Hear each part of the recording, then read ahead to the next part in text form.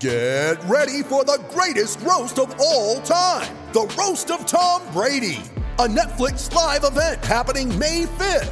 Hosted by Kevin Hart, the 7-time world champion gets his cleats held to the fire by famous friends and frenemies on an unforgettable night where everything is fair game. Tune in on May 5th at 5 p.m. Pacific time for the Roast of Tom Brady, live only on Netflix. You ready? Showtime. On May 3rd, summer starts with The Fall Guy. Let's do it later. Let's drink a spicy margarita. Make some bad decisions. Yes!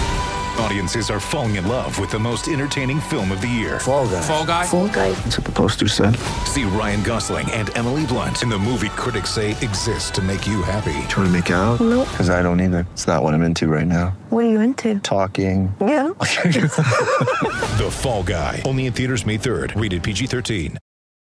When you need mealtime inspiration, it's worth shopping Kroger, where you'll find over 30,000 mouth-watering choices that excite your inner foodie. And no matter what tasty choice you make, you'll enjoy our everyday low prices, plus extra ways to save, like digital coupons worth over $600 each week. You can also save up to $1 off per gallon at the pump with fuel points. More savings and more inspiring flavors make shopping Kroger worth it every time. Kroger, fresh for everyone. Fuel restrictions apply. It's the Pompey Pubcast that combines the beers and the blues. Barros for Pompey, round Kuszczak goes down, penalty to Portsmouth at Old Trafford.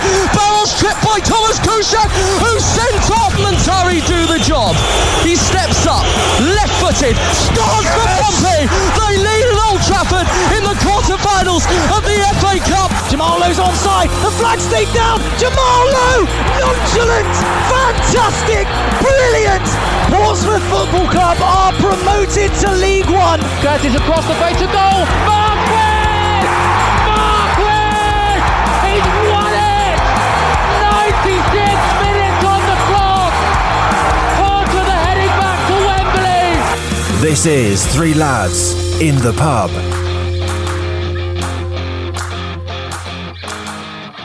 Somehow we've made it to 5 weeks without being taken. No, we can't because we can do what we want. Welcome along to Three Lads in the Pub, episode 5. And this week we are in one of the most well-known Pompey pubs, very close to Fratton Park. It's called the Shepherd's Crook. On a Sunday evening, it's good to be down here. The atmosphere's fantastic. Just watched a live band play. Some great company as well. Jeff Harris alongside me. Hi, Jeff. How you doing? Mate, you all right? Yeah, not bad. Not bad. Good weekend so far? Yeah, it's all right. It's been a bit hectic. I mean, obviously a good result yesterday. We'll come on to that in a second. And someone that walked into the band playing, it looked like it was like a WWE entrance. Is the Viking? just waiting to rip your shirt off, and just come storming. It's quite warm in here, but no. Good evening, gentlemen. Can't believe we've made it this far. I thought someone was going to come after us by this point, but we go again, and we're now operating essentially in the shadow of Fratton Park. We're that close to it this week. You're saying about people coming for us. I'm not just saying this. We have had nothing but good feedback for this. I've had people come up to me. You know what I do as a side job? I work in the work in nightclubs, and I genuinely every week will have someone come up to me and shake my hand and say, "Absolutely brilliant." And look at my phone case. Someone gave me that sticker. He said, "Absolutely love it." High five you. There you go. Sorry about that. Sorry about the notes. My favourite is still the guy that came up to you in the club. Oh, with the podcast on his phone. With the podcast on his phone. That's just brilliant. But yeah, long may it continue. Yeah, Just drop it like it's hot playing in the background, and he's got the dulcet tones of us three dropping it hot on the mic. Oh, fantastic! And views-wise, lads, we're well over 7,000 now. I mean, that's mind-blowing. It's great, isn't it? I had similar comments in the pub yesterday in the Rutland Arms before the game, and I had two groups of people. I overheard one group at the bar talking about the podcast, and I kind of laughed. And they were like, "Why, don't you like it?" And I went, "I must like it. I'm a part of it." So got some high fives from that one. And people in Fratton Park themselves came up to me and congratulated us as well. So yeah, good. No, long may it continue. Right, that's enough blowing around trumpets. Let's talk about Pompey. Danny Cowley said, I think he said 4 points would be a good week, and we got that, Jeff. Yeah, we said that last week, and tongue in cheek, I said it'd be a typical Pompey thing to go out and beat Sheffield Wednesday and draw against Morecambe. Realistically, a draw against Sheffield Wednesday, albeit they had a depleted side and so did we, I thought that game we should have won. And we said 4 points from those from those 6 available would be a great week. And Pompey delivered. You know, I think it was yes, Cole Stockton was a threat up front for Morecambe, but the way Raggett and Ogilvie snuffed him out yesterday was just out of this world. You know, they were playing to a championship standard, not League One, in my opinion. So definitely some promising signs. And of course, on Tuesday, Ryan, taking your blue tinted glasses off, I think as a neutral, you would say Pompey deserved to win that game. I saw a couple of people say it was a fairly even game. I don't think it was. I think we had the better chances. No, obviously Sheffield Wednesday had a couple of close scrapes or a couple of fantastic deliveries into the box where, you know, one of their players is often arrived just ahead of the ball, so he has to crane his neck back to try and direct the ball back towards goal. Outside of that, George Hurst has a one-on-one with Peacock Farrell. He hits straight down at him. There's the incident in the second half where he goes down under no contact when Peacock Farrell misses a through ball. If he stays on his feet, that is as an open goal as it gets. Overall, you have to consider the quality and the quantity of chances Pompey had to put that game away. The Ronan Curtis header at the back post, that one you chalk up to a great save from Peacock Farrell. Well, there's a reason he got man of the match. Exactly, but there were still a couple of chances where I think it was more us than Peacock Farrell, the reason we didn't convert. Overall, you have to credit what was a good game for him. The oddity of the week overall is that the game we won was the game we were poor in. We were very, very good against Sheffield Wednesday. We targeted the weaknesses in their system pretty well. We targeted the flaw in their team pretty well, which is their back three was made up of a guy who started as a forward in his career, a left back and a left midfielder. It was clearly a shonky, ramshackle back three put together in the haste of needing to put someone out there. They kept a high midfield four, so what we did was just go, we won't go through your midfield four, we'll go over it and around it. First time passes several times that night, we're just running at that back three unopposed. Just couldn't get the ball in the back of the net. That was the better performance, the game we didn't win. You go to Saturday, a far more distinctively average performance. It's not a bad performance. I think it was just an average run-of-the-mill League One performance that against a weak Morecambe side that is being dragged kicking and screaming to safety by Cole Stockton, more on that in a moment, we found a way to get the job done. We weren't brilliant yesterday, but against a flawed side, we got over the line, and I have absolutely no problem with that. That was my first game back as a fan since everything happened with Express, and Pompey finding a way to get over the line. Yes, it doesn't make for the greatest, viewing spectacle ever, but we all still walked out at 90 minutes with 3 points in the bag, feeling happy. We'll never say no to that. Just about bringing that up, obviously you just mentioned it was your first game back since all that happened. How was it? How was the experience for you as a fan for the first time in what, 2 years? I loved it. The reason I took a month off is obviously there were a lot of hard feelings about it all. When I joined Express, I went straight from being a season ticket holder in the Fratton end and every away stand in the country to the press box. I've dedicated every weekend of my life for the 29 years I've been here to Portsmouth. When everything happened with Express, there were a lot of hard feelings. For the first time, I was out of the press box, but also this year I became, a father, and we'd moved into a new place together. So I thought, well, I'm going to take a month off to clear my head of all that negativity, to reconcile being a fan again with this club, and just to have a few Saturdays off with my partner and daughter, which is a rare for me, because now I'm back at games again. That'll be me being a daft git going to Tuesday night away games, and they were, Ryan, when are you home for tea? Well, I don't know, it's 3 a.m. and I'm still in Devon when we play Plymouth in a couple of weeks. So I took a month off. I'm back at it yesterday, and the pre-match tradition on a Saturday home game is I end up in the Good Companion with my dad, my granddad, my uncle. It's a couple of pints, it's a bit of lunch, and then they walk down to the ground, and being in the pub with them, being at the game with them, which is what I'd done for upwards of 2 decades before that. I loved it. It was great. It was great being a fan again. It was the first time you get to sing Play Up Pompey, the first time you get to call the ref a wanker. It's those little moments. Instead of muttering under your breath. Right, don't say you didn't do it in the press box, right? Because we that was never me. That was someone else called Cyan Ratilwell. I loved it, and it wasn't a great performance, but there's nothing wrong with calling a performance average and still winning. That is absolutely fine.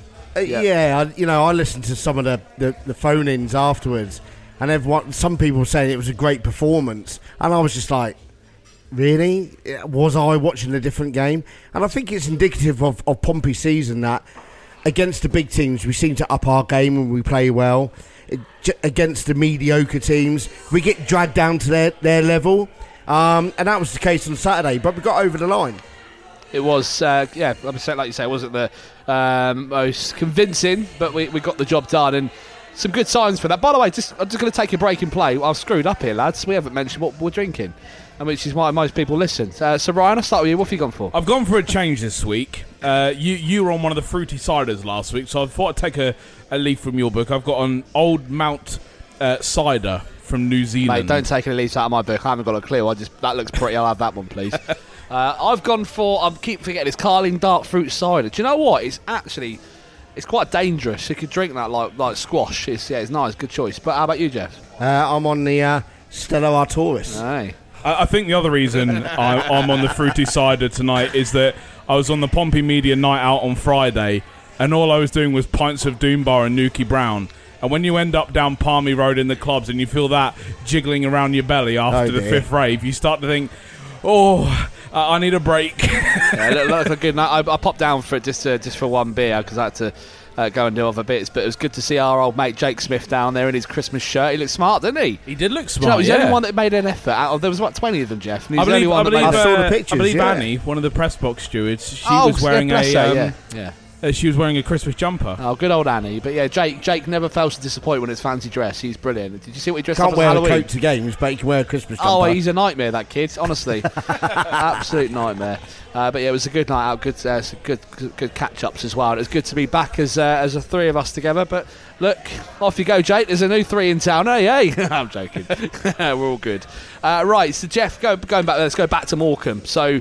Some good spells in there. There was a couple of times where there was an applause that rang out around Fratton Park for some of the build-up play, and obviously a couple of chances. Ronan Curtis had a couple of chances on Saturday, but some good signs, But also there are some signs that there are still things to be worked on as well. Definitely, I think Sean Williams. I'll say it again. Every week I always say he's slow in the transitional play. And I think, Aziz had spells where you can see he's got ability, but equally, you were like, do something with it. There were times that, yes, he was coming short and getting the ball off the back three, and you expected him to pivot and then drive up the pitch, and he knocks it sideways or he knocks it back. And, when Sean Williams is doing that as well, you've now got two central midfielders who are kind of killing that power on the pass and playing it with purpose and everything else. But I just want to mention Conor Ogilvie, because there was a chance around about 34 minutes that the ball glanced off Raggett's head and it went towards Cole Stockton round the penalty area, and Ogilvie just kind of stuck a leg out and threw himself 3 foot off the air and cleared that ball. He was immense yesterday, and we mentioned it a couple of weeks ago. He just goes around his business in a quiet manner. He doesn't do anything outstanding all the time, but there are moments in games where he will do something, and that's the decisive moment of stopping a goal going in, whatever.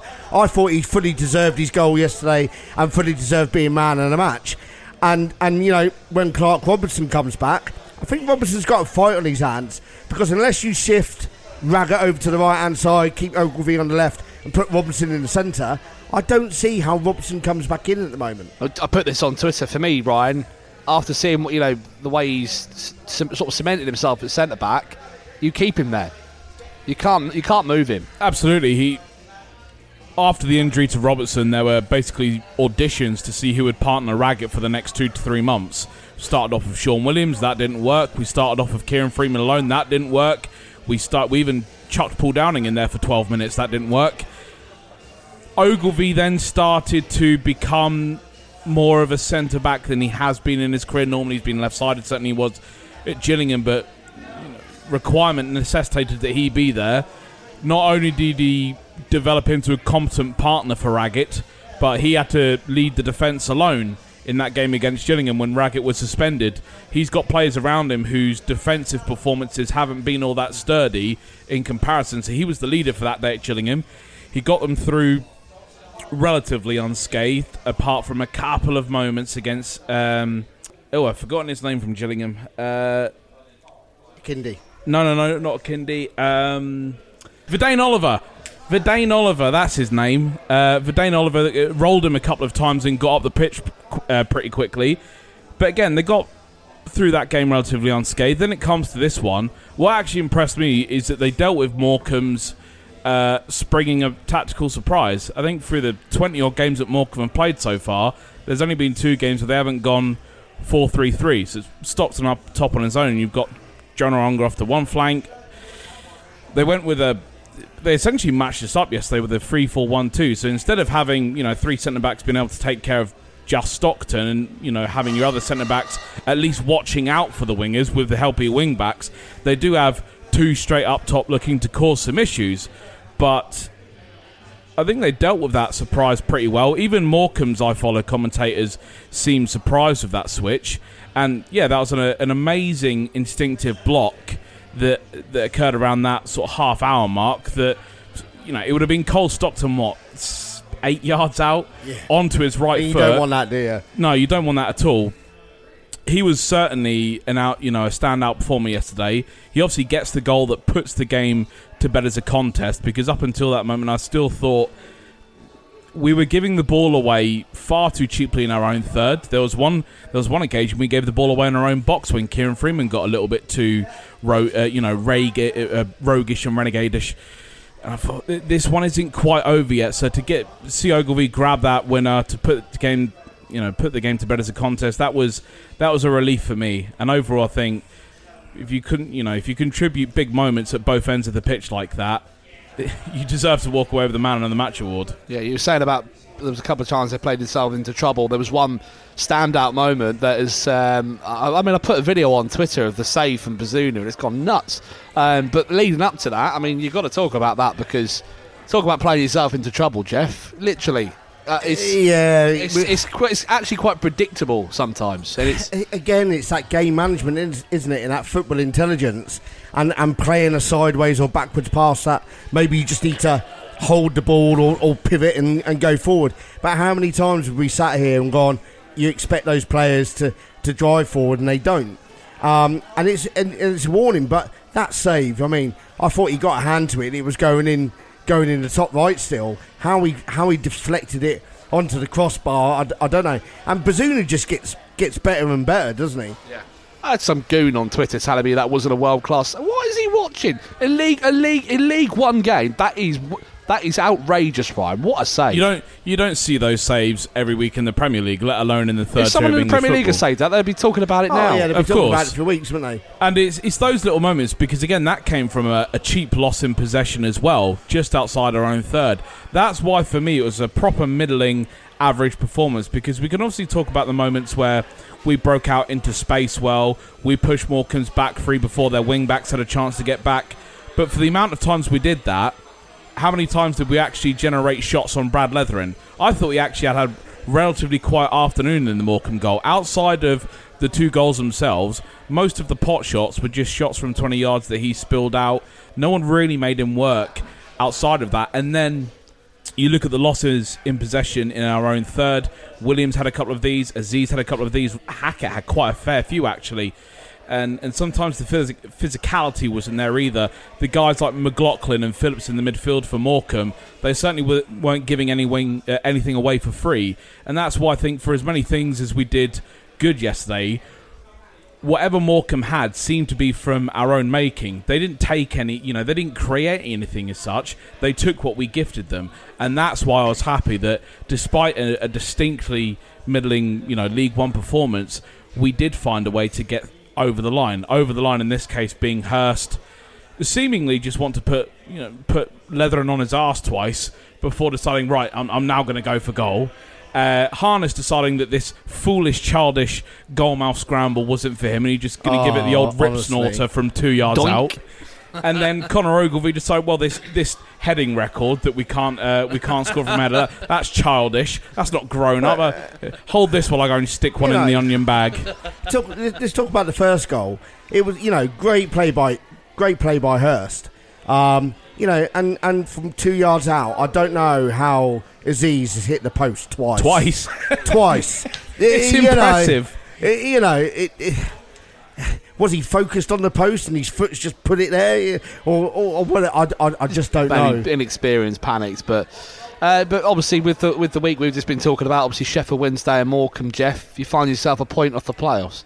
But we didn't see that coming for a few weeks ago. No, Six weeks ago, we were like, hold on, we could be on a relegation battle. I mean, I said it jokingly, but we are a point off. However, I said it last week. You've got to take points off that top 6-7 for you to really break into those playoffs and get as high up in the playoffs as you can. And that's why I think the Sheffield Wednesday result was 2 points dropped as much as it was 1 point gained. That gap is forming between the top three now. The top three and then 4 through to 8. There's 3-4 points forming between that third place and fourth place. And if Pompey aren't careful, those top 3 will soon be 8-9 points ahead. So we, whereas we've got to beat the teams in the middle to bottom of the league. That's great. At the moment, we're hoping that the top 6 drop points rather than us taking points off of them.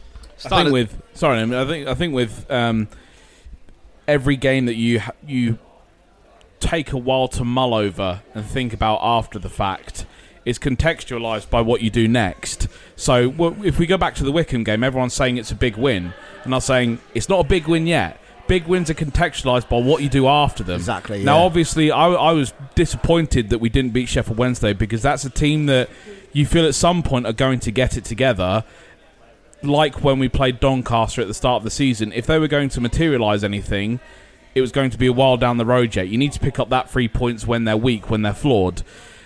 And then I eventually accepted that Sheffield Wednesday was a draw, and you get over it by beating Morecambe. You contextualise the Sheffield Wednesday draw as, we move on from it by going out and getting 3 points on the weekend. That's exactly what we did, and as a result, it still leaves us in a good position, 1 point off the playoffs. All of a sudden, you don't have to regret the Wednesday game anymore, because you've backed up on Saturday with, yes, not a spectacular performance, but a performance that gets you 3 points. And it doesn't matter if you're against a side like Morecambe. They've taken some scalps so far this season. They score a lot of goals.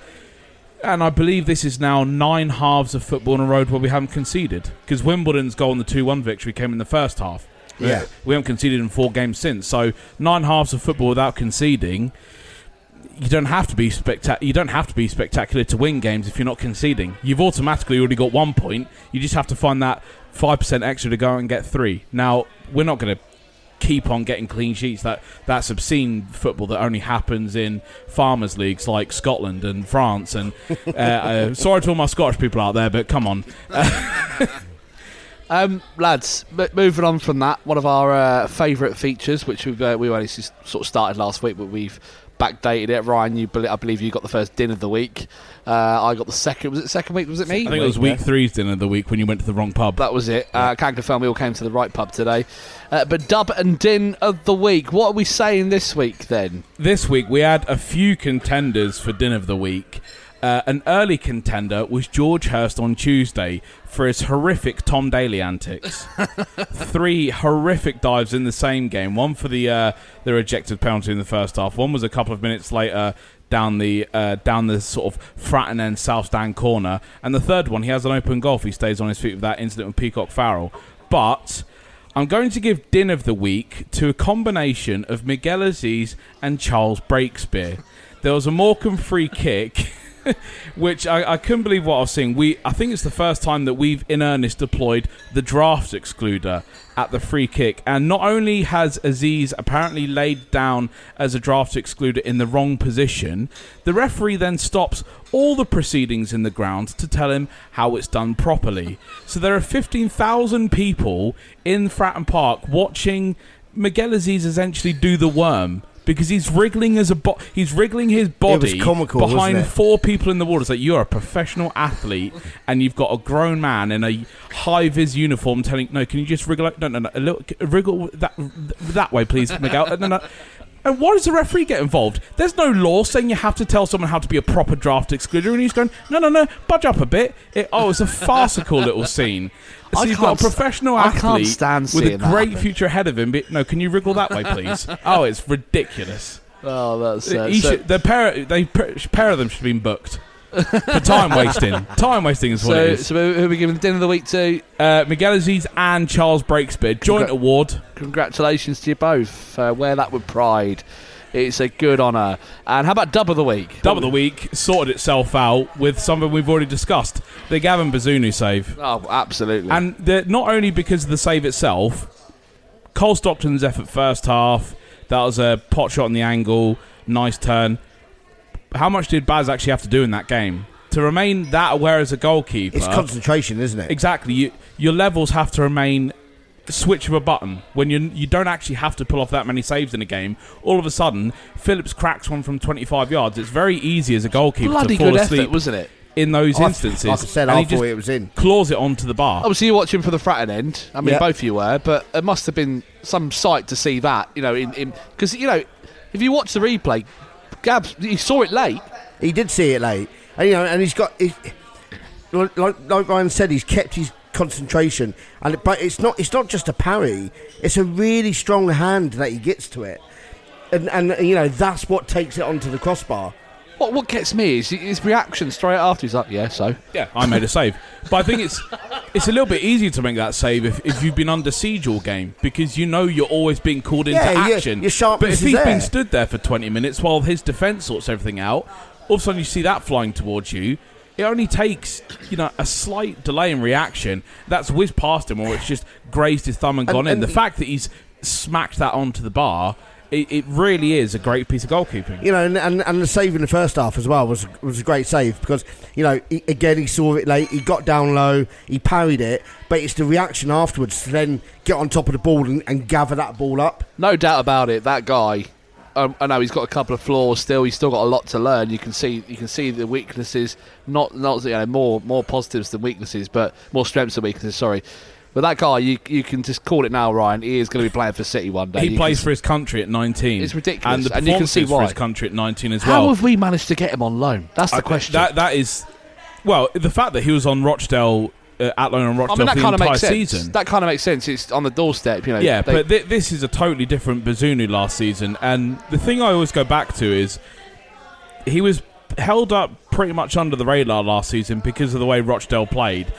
The summer before, they'd had their entire team decimated. The EFL's top goal scorer over the last 5 years left Rochdale, went to Salford, Ian Henderson. Ollie Rathbone was the only player that essentially remained in central midfield. Callum Camps went from Rochdale to Fleetwood, the main playmaker in that side. Luke Matheson had gone a year before on a permanent transfer, I believe it was to Wolves, before going on loan to Ipswich. All these good players, all that made Rochdale a side that was just about hanging in League One, had gone. Then they were playing in a really aggressive 3-5-2. They've got Matt Dunn, who's a forward, playing at left wing back, and they've got a 36-year-old Paul McShane at the heart of defence going, I'm not sure I can keep up with League One pace week in, week out. Then you've got Gavin Bazunu in that net going, it's essentially 11 against 1, is it? What, for 46 games a year? It's not going to work. And to see when he is called into action this year, so much better. He plays for his country. Everyone references the fact that he saved a Cristiano Ronaldo penalty. That's not the bit you referenced for me. It was that performance against Serbia where where it's curling in and he tips it round the post. Ireland were 1-0 down till the 85th minute. They shouldn't have been. That should have been 3-4, 5-0 down. He kept them in that game long enough to get an equaliser. That, for me, was his standout international performance. And now on a third-tier English level and on an international level, he's getting the praise he deserves at both levels. The only issue for us is I hope he's still here in February. I believe there is no recall option unless the only scenario is if City get a couple of injuries in their goalkeeping. Yeah, they've got 4 goalkeepers, haven't they? I can't see it. Well, so it'd be bloody need unlucky 3 if that injuries happened, before he goes back. But yeah, so dub of the week goes to Gavin Brazili. So congratulations, well deserved. What a save that was, and long may his good form continue at Fratton Park. Right, let's move on to the next one then. The one that I annoyed a few people the other week trying to get tickets, but I believe. A lot of people are selling tickets now. What was the point of bloody buying them? All that for that. Wimbledon away. Looking forward to getting to Plough Lane. Will be actually off the subject of talking about first games back, Ryan. Will be my first game as a fan. I went back to watch Pompey. I can't remember which game it was now, but I went and did some press stuff. But still not really going as a fan. But I can't wait like you to go and just enjoy that match day experience and. Yeah, it's going to be a good one, but yeah, not an easy game. AFC Wimbledon, we know what they're capable of. They've done us over in the EFL Trophy. I know we beat them last time out. Just is the word there, but a tough game. It will be a tough game, and playing Wimbledon, sometimes that game gets played at 100 miles an hour. When it was the behind closed doors game at their place last season, I think that was with 3 games to go in the season. The EFL Trophy game at their place this season, and even the game at Fratton Park. Wimbledon do not go east-west, they go north-south, but they don't go north-south in terms of hoofing the ball up into the forward. They go north-south from defence. They like to move the ball up through the middle third quickly. They'll drive right through you if they have to. The amount of times you see a Wimbledon player streaming past the midfielder, heading at the defence, untracked, it's quite commonplace, and that's where a few of their goals came from in the EFL Trophy. If you go back to the first goal in that game, the entire Pompey midfield watches as the Wimbledon defence goes, sod it, let's all get involved, let's all get up that pitch and put them on the back foot. So it's not a possession orientated game that they'll move it around slowly, they'll wait for you to make mistakes, they'll force the issue at you by driving straight at you. It's essentially like having 11 Rico Hackett's in your squad. When he gets into space, doesn't care who he's up against, he'll just give it anything he's got. That kind of energy that can unsettle teams. They're not ready for to be hit hard like that for 90 minutes, and obviously in that game we conceded 5 because they were just relentless in going forward. Their problem is the amount of plays you send up and down the field for 90 minutes. You get caught out, you leave exposed gaps behind you, you tire out later in games. If you don't have the depth on the bench, that's where you tire out. That's where Pompey can get at them. If they can remain solid enough, mentally more than physically, to withstand Wimbledon players running right at them and then release the ball quickly into the space left behind, that's where the goals can come. And that's where Wimbledon is starting to struggle this season, because the goals they're scoring aren't offsetting the ones they're letting in. And they're not coming from Joe Pickett. No. I mean, how much do they miss him? Definitely. They definitely do. And I saw it on Twitter earlier this morning that apparently we're after Nestor Guinness-Walker, the left wing back. That'd be a great sign if we can get him. There's a part of me thinks, Wimbledon is a big game now on Saturday. We're 1 point off the playoffs. We win that and results go our way, we could break into the top 6. So we talk about must-win games. I don't think it is a must-win game, but we can't afford to lose that one. If we want to keep pace with that top third of the league, we need to get a result. And Ryan's right there. They're a direct forward-playing team. My only fear is that Williams and Aziz, if they're continuing in the middle on Saturday, they're not going to be able to fast enough to react to the space in the pockets that we may get. So therefore, you've got to have Harness and Curtis. They've got to be on the top of their game to get that ball early and turn and run at players, and supported with the likes of Romeo on the right and Hackett on the left. I think if those 4 can combine, and like Ryan says, get in those pockets of space, get the ball, drive at them, I actually think George Hurst could be on for a brace on Saturday. I really do. I honestly think if he finds the back of the net, I agree. If he finds the back of the net soon, he is going to... If he also plays well Saturday, it'll be up against some tough opposition, because they've got the likes of Paul Callan-By at centre-back, who don't roll over for nobody at centre-back. He's one of those proper old-fashioned centre-backs that he'll take everything with the ball. So I think if Hurst does have a good game on Saturday, it'll be one of those games where you actually have to stand up and recognise that he's had a good game. Well, he was unlucky not to score against Morecambe, wasn't he? Cleared off the line. Yeah, and against Sheffield Wednesday. But, for me, for Hurst to score, we need those 4 players that I just mentioned to drive at Wimbledon, to create the space, to create those opportunities, and And like I said, I think he'll get 1 or 2 on Saturday. I really do. Hopefully. Just to go back to Nesta Guinness-Walker quick, if those reports are true that we're going in for him, I'm actually quite excited about that, because the first time I went to Plough Lane was that behind closed doors game at the end of the season. Is that the one where the fans were watching on top of the building? Yeah, on the roof watching it. He was one of the players I pointed out as a danger for that day, because he's young. I think he's 21, I think he is. He is a left wing back. He's fast. He's comfortable on the ball. He can get up down the field all day. That's exactly what we're crying out for in this revitalised Danny Cowley 3-4-1-2 system, is a guy that is comfortable on the football, has some sort of defensive nous to him, and gets up and down the field all day. The other thing as well, Lee Brown is now the wrong side of 30. I think he's 31 at the expiration of his contract.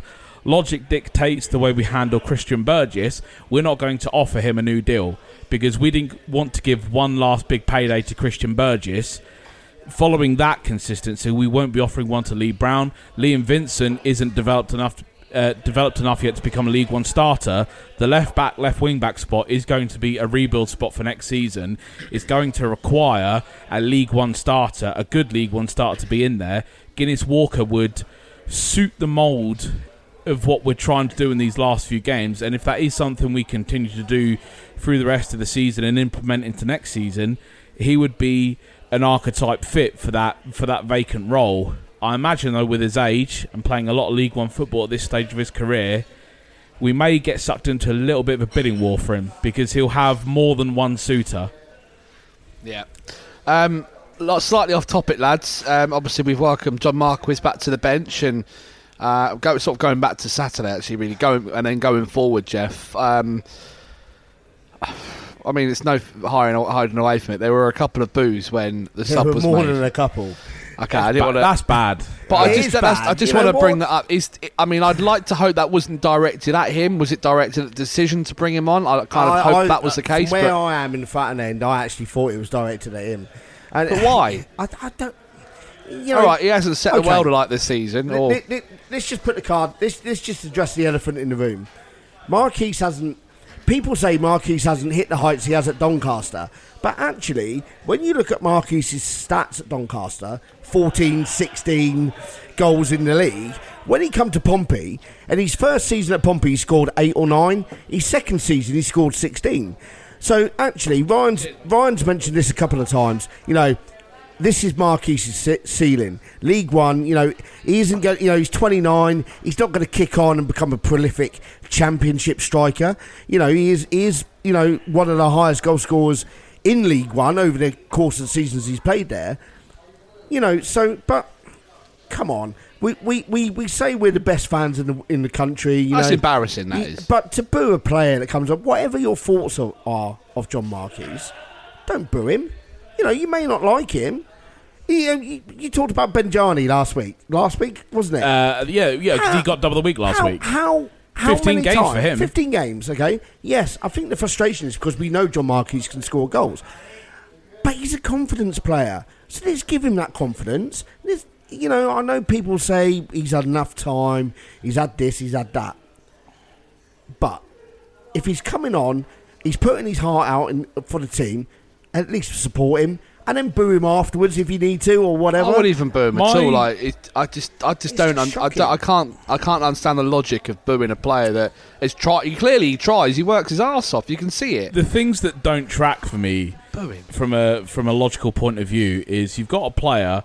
Again, I think we've seen the ceiling of John Marquis' confidence or not, but the logical thing about it is, if a player's down on himself, mentally, and he's been brought back into the fold after an absence, the first thing he absolutely doesn't need is being booed by his home fans. Again, it's a smattering. Again, it's not everyone, but you can hear it.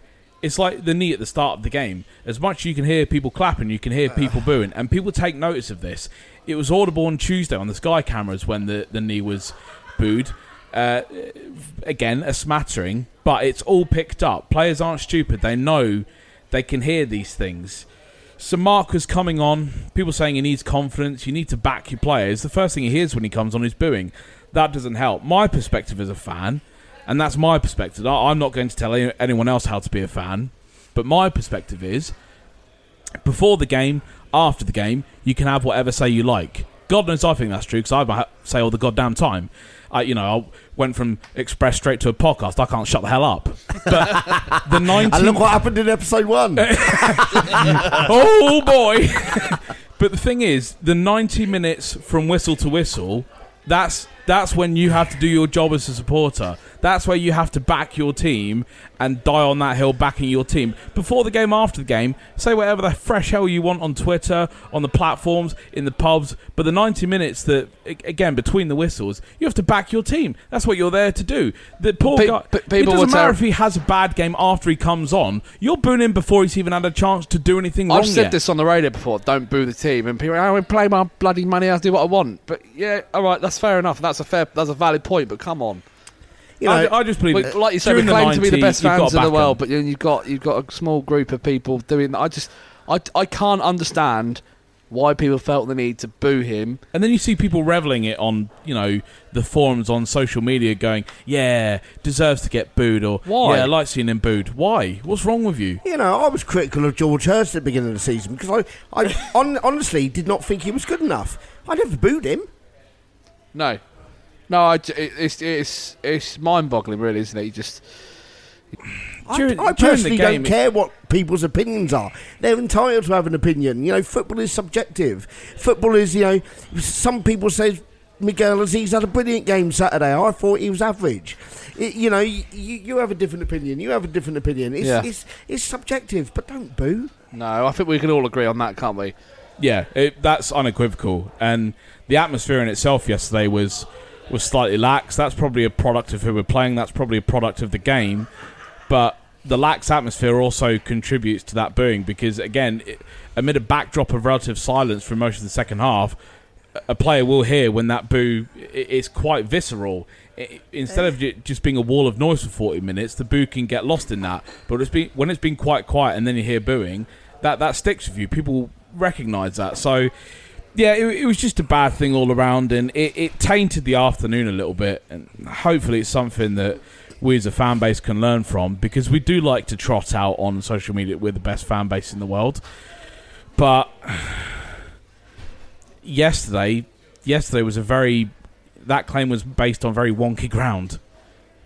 Was indeed. Should we go to some let's move on from that and try and not pick out some positives. Let's get some reaction from what the fans are saying on socials. Just before I do that, just want to do a big shout out to a guy called Kyle Collings, who's over in the States. He's a big fan of the podcast, Jeff, and as many others have done, so we really appreciate this because it really does help, obviously, keeping the podcast going, because like we said, it does cost, unfortunately, just cost to host this, and obviously it's paying for the beers as well. So big shout out to Kyle, who donated a lovely sum of money to the podcast and has kept it going for a couple more months. So Kyle, thank you very much for that. Really appreciate that, and he's a big fan of Sean Raggett as well, he said. But let's go to some reaction. Can I just say he's not the only fan we got in America, is he? No, look, we were talking about this before. Look, we're not going to mention any names, but we've had contact with some individuals from the States who are, of course, they've got some quite interesting ties with the club. Maybe we say ownership. They are big fans apparently, which is great. So thank you very much, and looking forward to seeing what the future holds. But moving on from that swiftly, right. So we asked on Twitter, what do we make of that one? Loads of you getting involved. Just a dad from Pompey.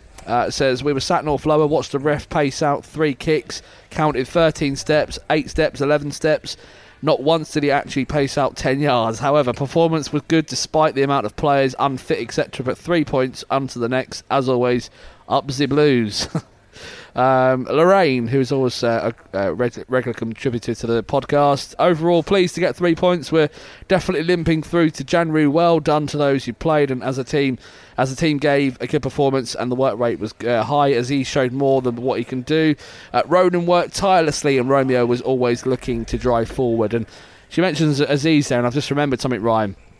I think it was the last episode or one maybe before, you were asking about what's next for Aziz. I don't think you saw him play in the next 2 games, did you?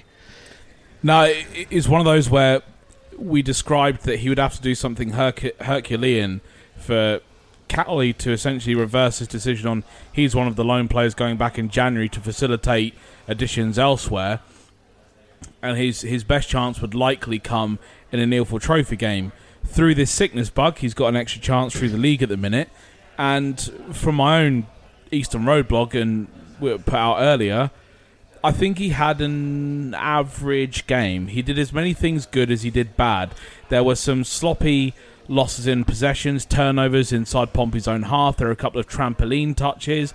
There are a couple of occasions where he didn't quite use the space that had been afforded him. He waited too long on making a decision. But on the other side, what I liked quite a lot was his understanding of the game had developed a little bit. Playing in a deeper role, he started to drop into little areas outside the middle part of the pitch to basically pull in one pass, lay it off, to drop into another part of the pitch straight away to provide another passing angle, just to keep the play of the flow of the play moving, to move the defenders around a little bit, and then to move the ball across the park. When you constantly give someone a passing outlet, it gives another problem for the defence to deal with. Do they commit? Do they stay back? They're chasing the ball around. It's very simple stuff doing that.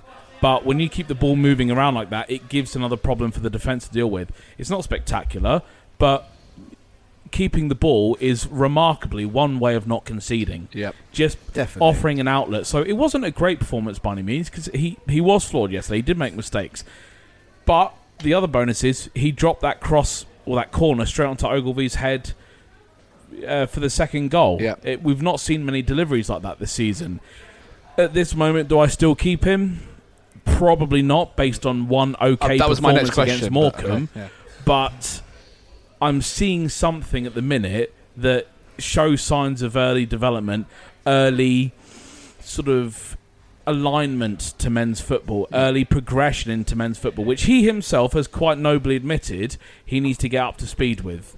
But for the moment, he still needs to do a lot more to convince me that he's worth keeping around for half a season, especially if we have any sort of ambition for the rest of it. I totally agree. And you know, if the budget wasn't so tight, you'd keep him. You know, but the budget is tight, and I don't think we can not affording his wages, but I don't think we can afford to keep him when we need players in other areas.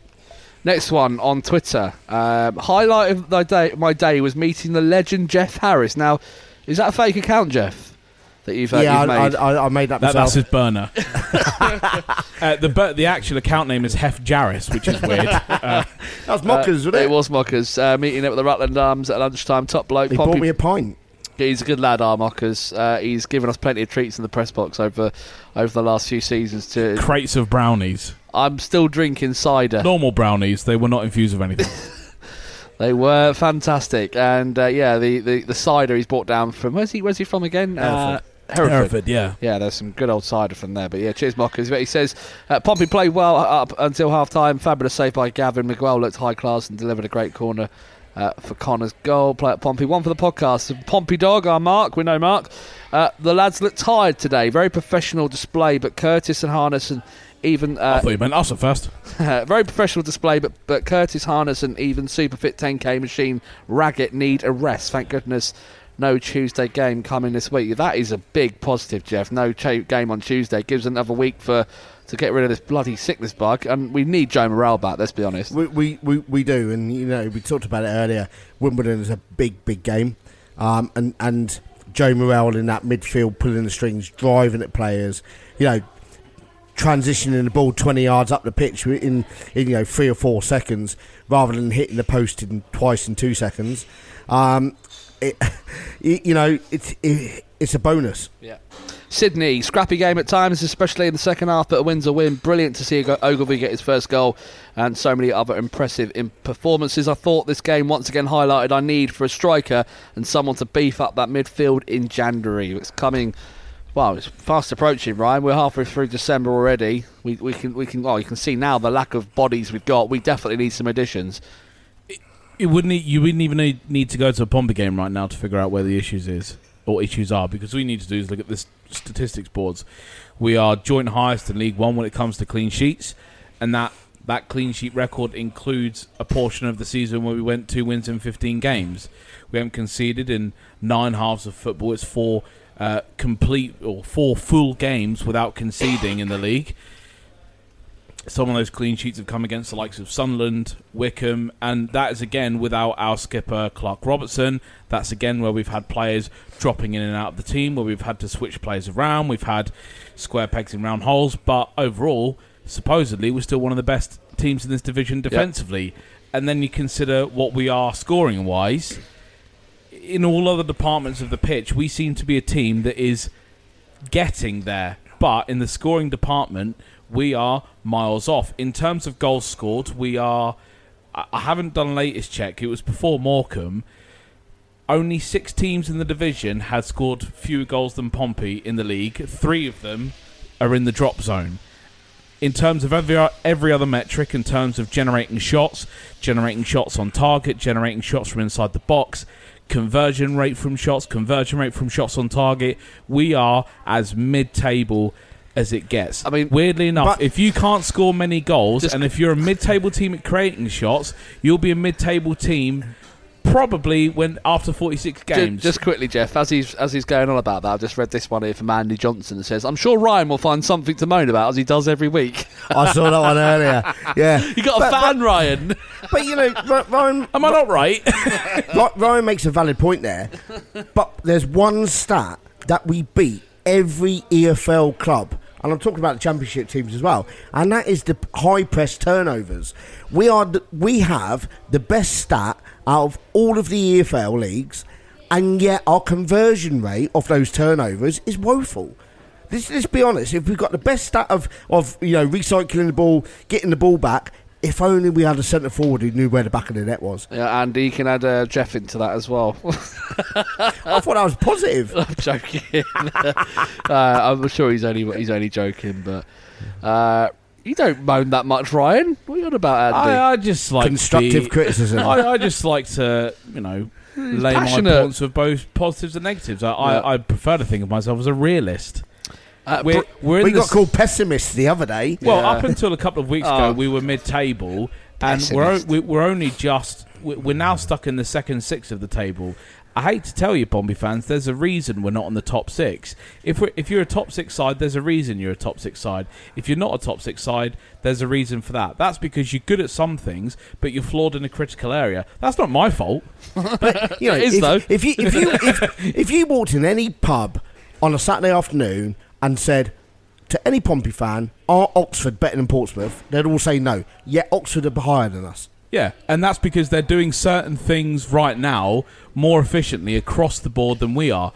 That doesn't mean that's going to be the way the whole season, but at this moment in time, they're doing something that we're not. There's nothing wrong with admitting that.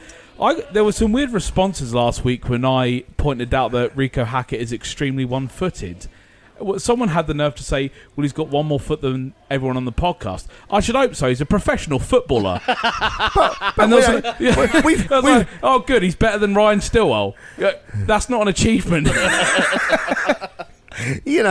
But we've said he's got a great left peg on him. And there's nothing wrong with that. Hence why I put my picture up of the titanium bolts in my ankle and said, yes, he has. Yeah, he's definitely got one more than, I think yesterday was an extreme case of him not having a right foot. There were a few times, actually, where he was like the magic roundabout, where he had to turn 270 degrees instead of 90 degrees. Yeah. But again, that's just something he has to work on as a player. He's not in the advanced stage of his career, and so far his experience is National League and League 2. Me saying he's an extremely one-footed player doesn't mean he's always going to be that way. He's just not got to that stage yet. But we had some weird responses on that from me literally pointing something out. Again, that's not my fault. I think you'll get young player of the season. I really do. I Stop rate him. Pissing people off, you two. We want to get to week 6. This is why you keep quiet. Yeah, I know. Honestly, you should see my tweet drafts. I've got public apologies for every player lined up. Ryan literally is that meme where, Little Britain, where they come out and apologise. Right, Brandon. I don't want to be unrealistic here, but the league is ours and I'm getting ready for Millwall away. Right, okay, Brandon. We'll have half their squad by the time we play them. Yeah, right. Good in part, says Wesley. Kept the league's top scorer at bay, another clean sheet, and hated the John Marquis getting booed by the front end. Yeah, a lot of people are agreeing with that. Poor second half, wages tied up with players. You shouldn't be here. Imagine having that 20k a week on other players that could make a difference. And then that name Marquis and Harrison were awful. Really showed that when they came on. 20k a week under the Cowleys will get you 15 players. Yeah. Look, I'm gonna put this out there. I've heard some rumours about what certain players are on, and it's quite disturbing some of the wages that these players report to be on. And look, if them wages can be freed up to bring some hungry young talent in, Jeff, I'm all for it. Definitely. You know, and Pompey gambled over the last 4 seasons. The gamble hasn't paid off. And we said we don't think Danny Cowley can be judged this transfer window. The summer when 10, 15 players are going to be up for contract again, that's where I think we'll really, really push on next season. You know, I said first podcast we'll finish 8th. You said 9 through to 12, I think, something like that. Yeah, Ryan. 9 through 12 for me. Yeah. You know, and if we can finish around there, great. Given what's going on. And if you're in touch and distance in January, and the news coming out today from a reliable source, Alan Nixon, is about Guinness Walker. If that is true, and there's no reason to doubt why, he's usually nailed on, Alan Nixon. But exactly, that's a sign of intent. You know, you're signing a young player that did cause it. Yes, the penalty was a contentious one, but he caused us problems at all game that game. Well, look, just look at that situation. He got Bill Curtis, who he's got some pace on him. Oh, absolutely. He's one of those players that I looked at when I was on Express last year. I know they did the this week's opposition. What's that? What was it you used to do, Ryan? I used to just get drunk all the time. And why are you not on there anymore? Player impersonations. Why are you not on Express anymore, Ryan? Controversial circumstances, we'll put it. But he was one of the players that, for my notes for that game, I had as their one to watch. It's too easy to put Joe Pigott, I think, in my opinion, because you just look at a number for that. But you look at a player that can be like an engine for the team, a player who can transition from their own third to the opposition's own third. In the click of a button, he can pin other fullbacks. But that's mouthwatering, isn't it? Oh, Romeo and Guinness Walker on each flank. You imagine, and Curtis, you imagine and the amount Harness. of times they can pin the opposition back, because they have to think, well, if I venture up, I know what I'm leaving behind, and I know who can break into that space. That it's not always about what you do on the ball, but it's the presence you have, it's the threat you bring on an unconscious level that forces the opposition to go, I'm not sure if I can get away with this. And where Pompey are at the minute, again, as a team, we're sort of middling to okay, but we're not that far away from being something more. And if you can add players like that in next season, you start to develop that something more that separates 6th through 9th, because sometimes those gaps aren't as massive as they seem. But on that basis, I would feel that my comments about Danny Cowley were wholly vindicated from a couple of months back. People saying around the time of Sunderland, is he under pressure? No manager's under pressure in October. Don't be daft. You're 12, 13 games in. Yes, you might not finish in the playoffs, but it's October. No team season is done by October. What sort of idiot asked that question? No, but it has to be asked, though, because I know you asked it, but it has to be asked because you see around the league not too long after that, no, I know. Nigel Adkins is getting sacked, Paul Cook's getting sacked, but Pompey are now 1 point off the playoffs. That doesn't mean they're going to the playoffs, and that doesn't mean Danny Cowley's washed up if Pompey don't make the playoffs. But it's just proof that Pompey went from 17th to 8th in 2 months. Well, a manager's not under pressure in October. It's daft. You make a valid point about Paul Cook there. You know, Ipswich bought every player that became available. And yet Danny Cowley talks about some of our signings were third choice. So to be in and around the playoffs with third choice signings, he's done both of them have done a great job. You know, I just want to mention something you said, I think it was last season, maybe the season before, about League One being actually the most competitive league in England. And this season it is actually proven to be the most competitive. You look at the top 8 in League One. All 8, barring Oxford, just because I have a thing about Oxford, could and should be playing in the Championship. Oh yeah, with the money churn that comes down from the Premier League parachute payments, and then you see the wage turnovers in the football financial outlays that get posted every year. Reading, I think, were paying 215% of their income on wages. which is utterly insane. They're paying more than double of their yearly income on wages for you. That's not sustainable. For a club coming up from League One, you can't compete with that. That's where League One, the difference is monetarily, the difference is in competition. That is now what the Championship was a few years ago. And that's why I think it is the most competitive, tough to call league in the world. Certainly in this country anyway. I may not know much about the Brazilian third tier, for example, but certainly in this country, absolutely nothing matches it. Proving to be the same again this year, and that's part of the beauty of being in this league. I know we're trying to get out of it, but we know the problems of going into the Championship. That's why I think everyone should potentially enjoy the ride a little bit more. Yes, we could be doing more to push ourselves into the Championship hunt, but for the moment, we are in a pretty nice place to be to some of these places we get to go to every week. Yep, lads, we're going to finish off on something that we've actually spoken about for the last 3 weeks now. The Academy. Yeah, what's come to light this week, Jeff? Oh, let me check my notes. we did have quite a few people getting in touch. Quite a lot of people get in touch with us. Should we recap what we've already been saying? We've been asking, for experiences from parents with kids that have been in the academy and how it's sort of been for you. And we've been getting a lot of response, haven't we? Some private messages and obviously some conversations floating around as well, Jeff. Yeah, and it's great people to reach out. And we're not going to name names. We're not going to say what team they're in or whatever. Portsmouth. Age group. But an academy coach at another club has sent me a message saying he has been told to come and target Portsmouth Academy players because they know they're there for rich pickings. And again, that's just unacceptable.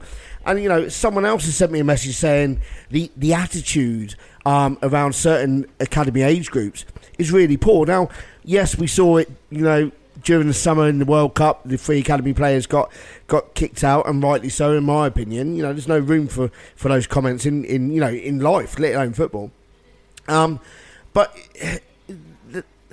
to hear that there was a player overlooked in the Pompey in the community team that went into the academy team, came out of the academy team because he didn't like it in there, and there's other players in that Pompey in the community team that were overlooked, got national recognition, and is now playing in Bournemouth Academy. How have we let someone get national recognition in whatever capacity they got it in, not being picked for our academy side, and is now travelling 45 minutes down the road to play for another team?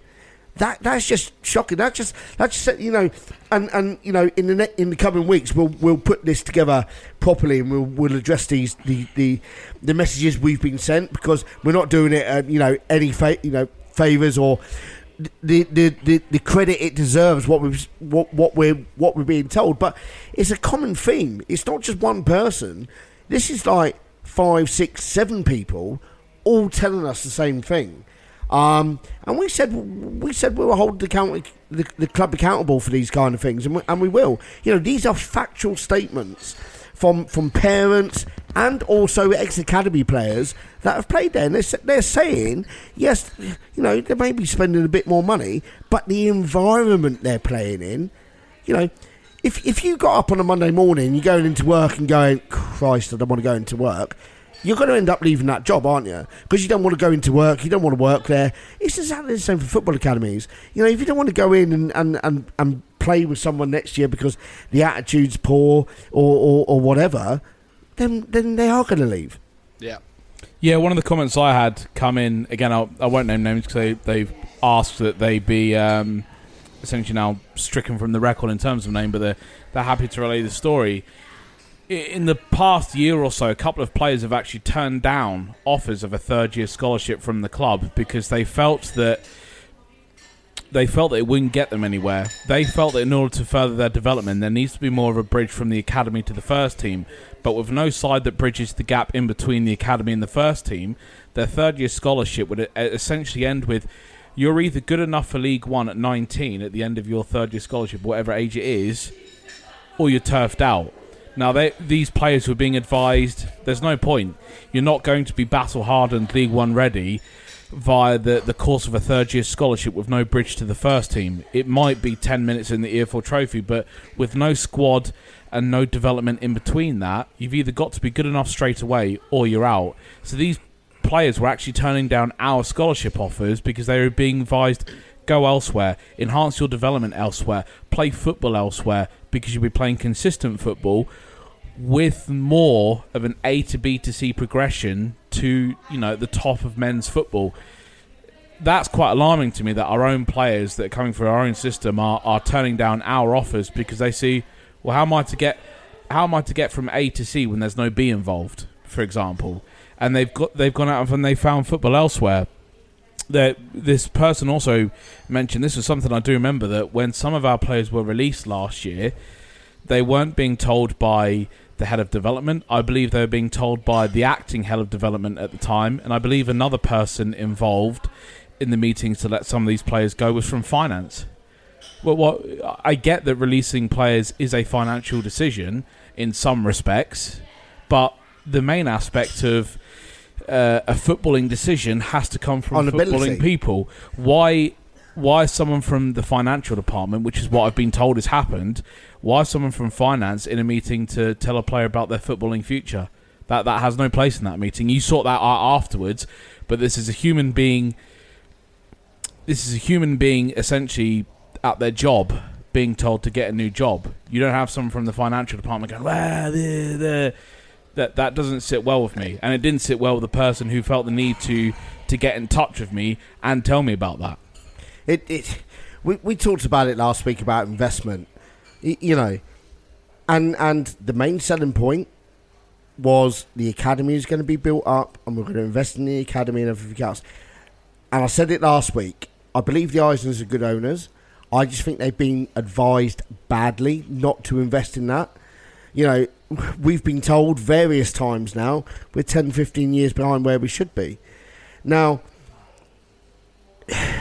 you look at the signings we're rumoured to be making, Nesta, Guinness Walker and players like young, hungry players that will take us to we're talking about young players taking us to the next level. It's for me, yes, Aziz is an Arsenal under-23 player, plays for England under-20s, but why are we not giving that opportunity to Jarrett White? He plays for Wales. He's an international player himself. Yes, albeit under-18s, but come on, give him a go. But you look at the academy players, that crop of academy players that came through, Webster, Watmore, Close, Chaplin, even back before that, Joe Ward and those kind of players that came through, they saw a pathway. Mate, we've got to have an under-23 side.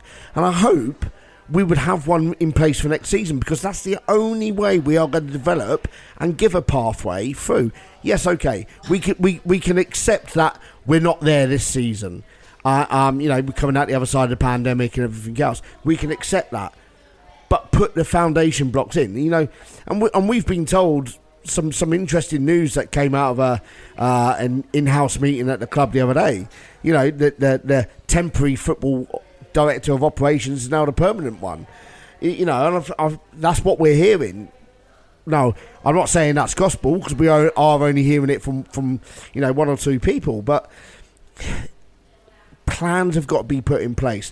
The academy coaches that have left, you even go back to Wright, who went down to Brighton.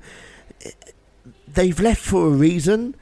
When one of your academy coaches becomes the kit man, I'm sorry, that's he may want a different quality of life and everything else and everything else. Sean O'Driscoll's comments we mentioned last week, but there's too many coincidences. I'm not mentioning any names, but I've heard it from a very well-liked figure who's been at Pompey, and I'm not going to say what role he was in. Could have been a player, could have been a manager. He was saying how it was, and it was quite disturbing to hear what he actually thought of what's going on with the academy. I'm not going to mention his name, but if hearing it from someone that is well respected, the thing being for at Pompey, it was hard to hear. The thing for me on this one is that I see the occasional comment about us being moaners, us finding an agenda to have something to be negative about. Obviously, it's the one you read out earlier. When I spoke about Rico Hackett last week, someone said, "Oh, the podcast pessimists have got to you because you agreed about that." I'm just going to remind everyone, this week's Academy discussion is not generated by us. When you can go back to listen, you listen back to last week's podcast. It's available on every goddamn platform. Spotify, Apple Podcast. We did not say, come to us with your negative stories about the Academy. Our words were, come to us with your stories about the Academy. Good or bad.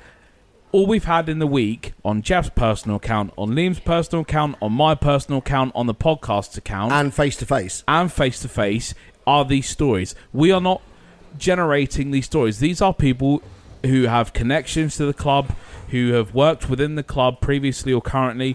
These people are coming to us about it. This isn't just us having a moan for the sake of having a moan. This is us inviting people to tell their stories of the Academy. They are telling their stories. Jeff, tell us one of the positive stories you've been told this week. Ryan, tell us one of the positive stories you've been told this week.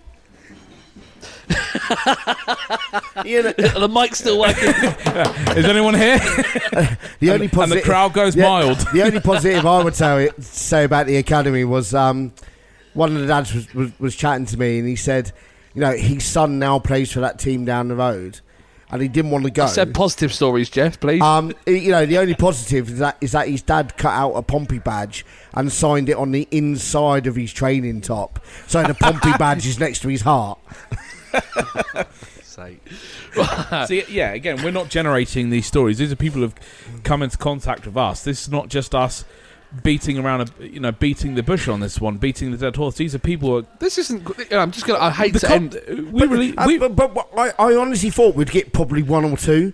Yeah. But we've had one or two each. I hate to end on this, and hate to end on this thought, and I apologise. I could end up having dinner of the week here, but this goes on along, not just recently. This goes on for many years. Our Academy and the James Ward-Prowse.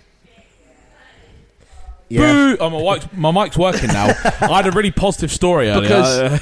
Because, essentially he chose them over us because, let's be honest, it was a better offer for him. Well, that's a story as old as time. And he's not the only one, though, is he? The News' favourite Portsmouth son, also playing for Chelsea.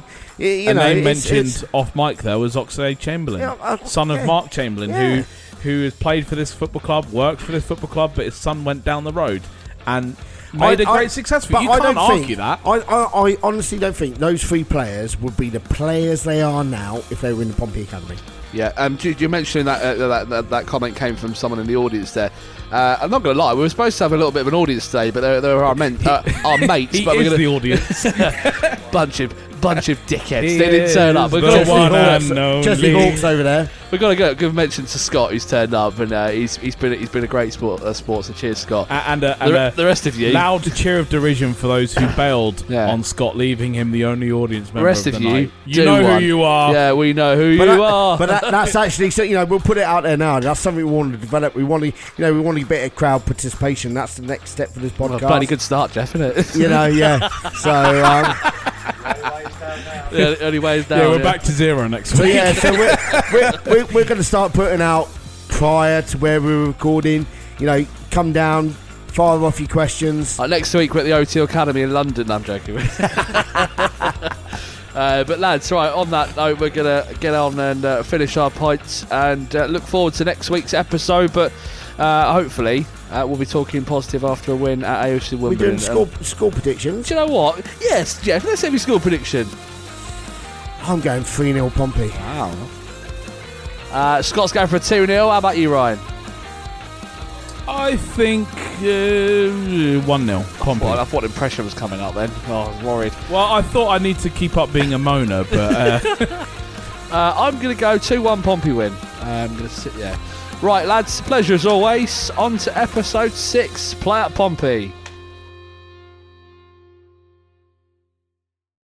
Sports Social Podcast Network. Lucky Land Casino, asking people, what's the weirdest place you've gotten lucky? Lucky? In line at the deli, I guess? Aha, in my dentist's office. More than once, actually. Do I have to say? Yes, you do. In the car before my kids' PTA meeting. Really? Yes. Excuse me, what's the weirdest place you've gotten lucky? I never win and tell. Well, there you have it. You can get lucky anywhere, playing at LuckyLandSlots.com. Play for free right now. Are you feeling lucky? No purchase necessary. Void where prohibited by law. 18+. Terms and conditions apply. See website for details.